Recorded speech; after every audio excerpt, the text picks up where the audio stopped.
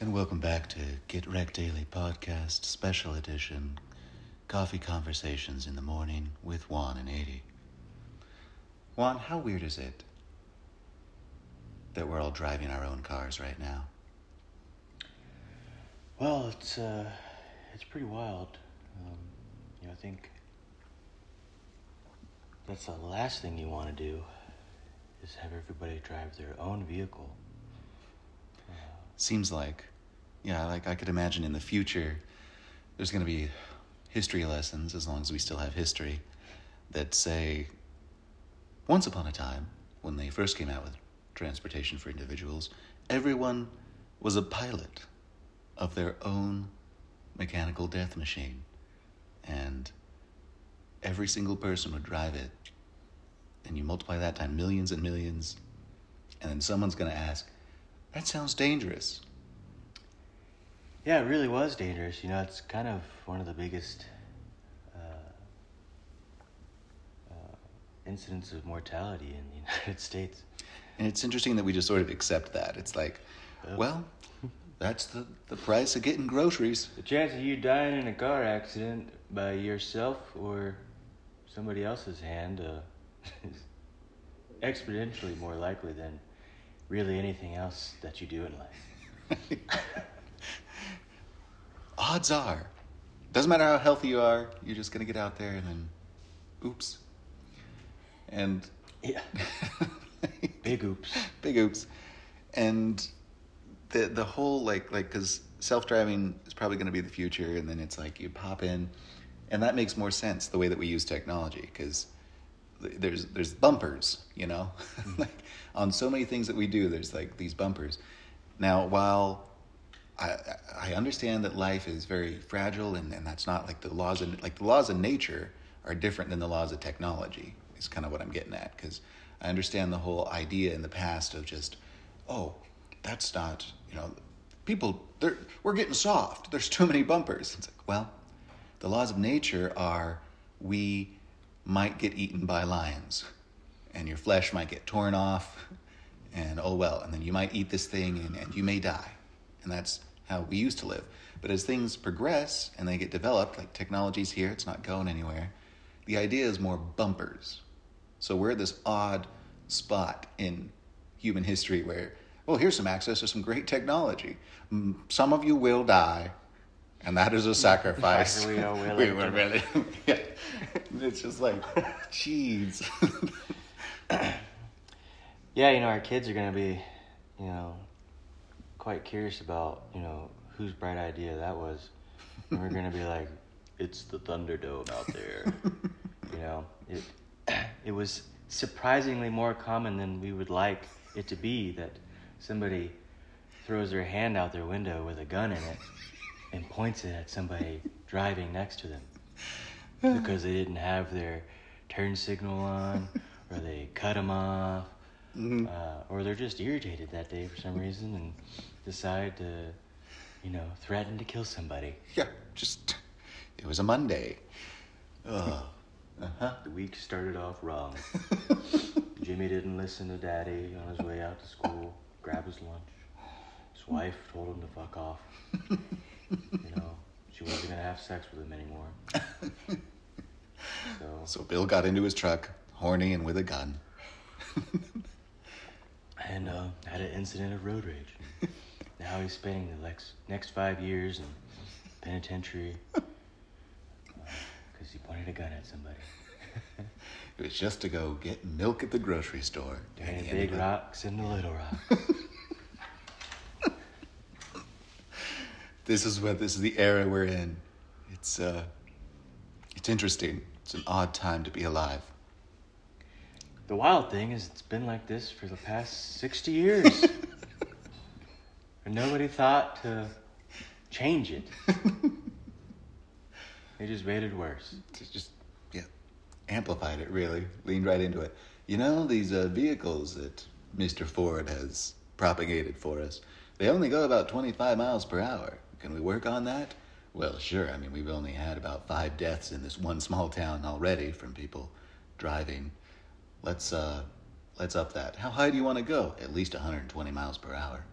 I mean, bare minimum, you know. Very minimal. Think humans can handle that sort of access on an average? Oh, yeah, definitely not. Definitely not. Average goes down the more people you add, but I'm thinking the more technology that they can have access to that is deadly is just what we're going to have to muscle through, you know? Yeah. Yeah.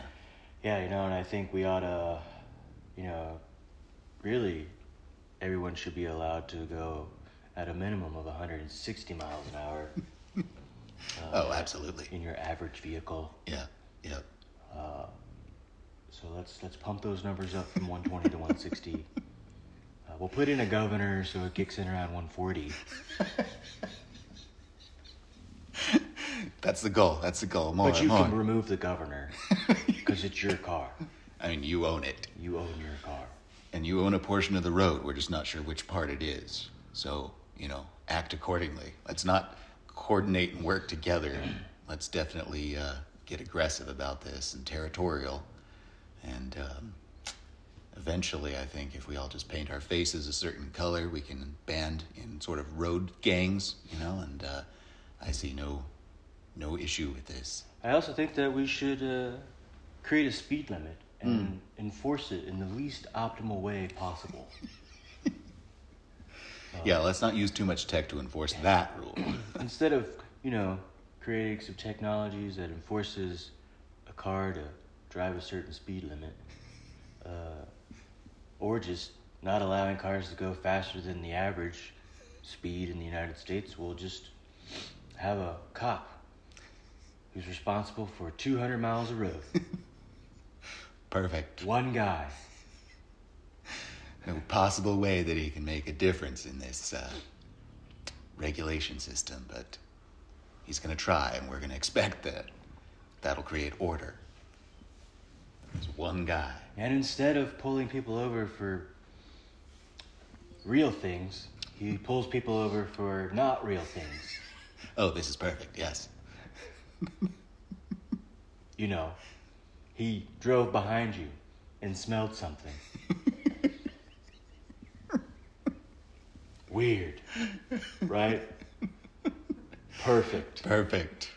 You know, traffic's one thing, and we understand that there's a certain amount of deaths that happen each year, but ideally, let's get the law enforcement on broken taillights, and then they can take that taillight and then directly and immediately ask you, so how many kilos of cocaine are in this car?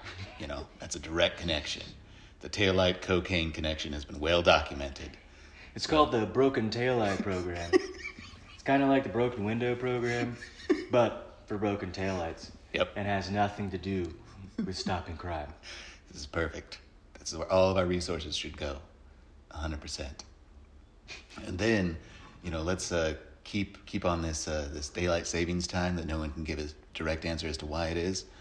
And let's just embrace that statistic that the week following daylight saving time, deadly traffic accidents go up 6%, and that's during the business hours. So I like that little extra cherry on top. We're really culling the population. We're really trying to optimize death and inconvenience. Of the two things we could focus on living and being conscious on this planet, yes, death and inconvenience. We need to perfect it. Anything we can do to make it, you know, better. Pump those numbers up. I also really enjoy how we spend probably 40% of our life in traffic. Oh, yeah, yeah. The more we can keep people away from their families, the better. That's going to have an optimal effect on the bonding of communities. It's really going to affect that work-life balance. Everybody's irritated when they get to work, and everybody's irritated when they get home from work. That's you're hitting both ends of the inconvenience factor there.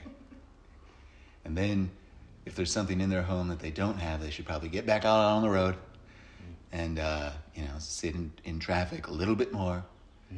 And that way we're sure to have, you know, domestic calls. The closest grocery store to any neighborhood needs to be at a minimum of 5 miles away.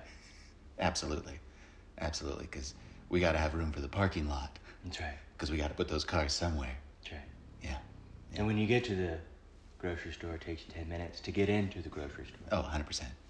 Mm-hmm. Mm-hmm. But because there's no parking. Right. So I think what we need to do is start to stack like parking structures on top of every store and other structure, like make sure that if there's mountains around, you can't see them. That's right. If there's trees, we don't need them. And the parking spaces need to be the smallest and most inconvenient way to park imaginable. So they can't be diagonal. No. They have to be straight, parallel to each other. Yes. So it takes somebody doing a 90-degree angle in a 6,000-pound truck. Yes.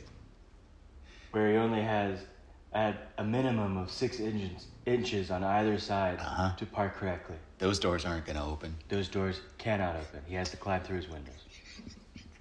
So then after he climbs through his windows, and then he's torn his clothing, staggers into that store to get that milk. Now he needs pants too. See, that's how we add on products and keep the market going. That's right. And it's going to take him at least 30 minutes to get the right pants, because guess what? There's only about 4 sizes. Yeah. You got to try them on. Then you got to talk to an associate to see, are there going to be more pants? They don't know. That's going to take them a while. Now they're irritated. We got the associate irritated. We got some guy in the parking lot who just came up to his car, and this 6,000-pound truck is keeping him from getting into his car. Now he's going through his windows. So it all interacts very synergistically. That's right. It's what we call in the tech biz turtles all the way down. But in this case, it's inconvenience and death all the way down. It's a perfect system. I love it. This is good. We need to keep working on this. Optimize that death and inconvenience. That's right. Perfect.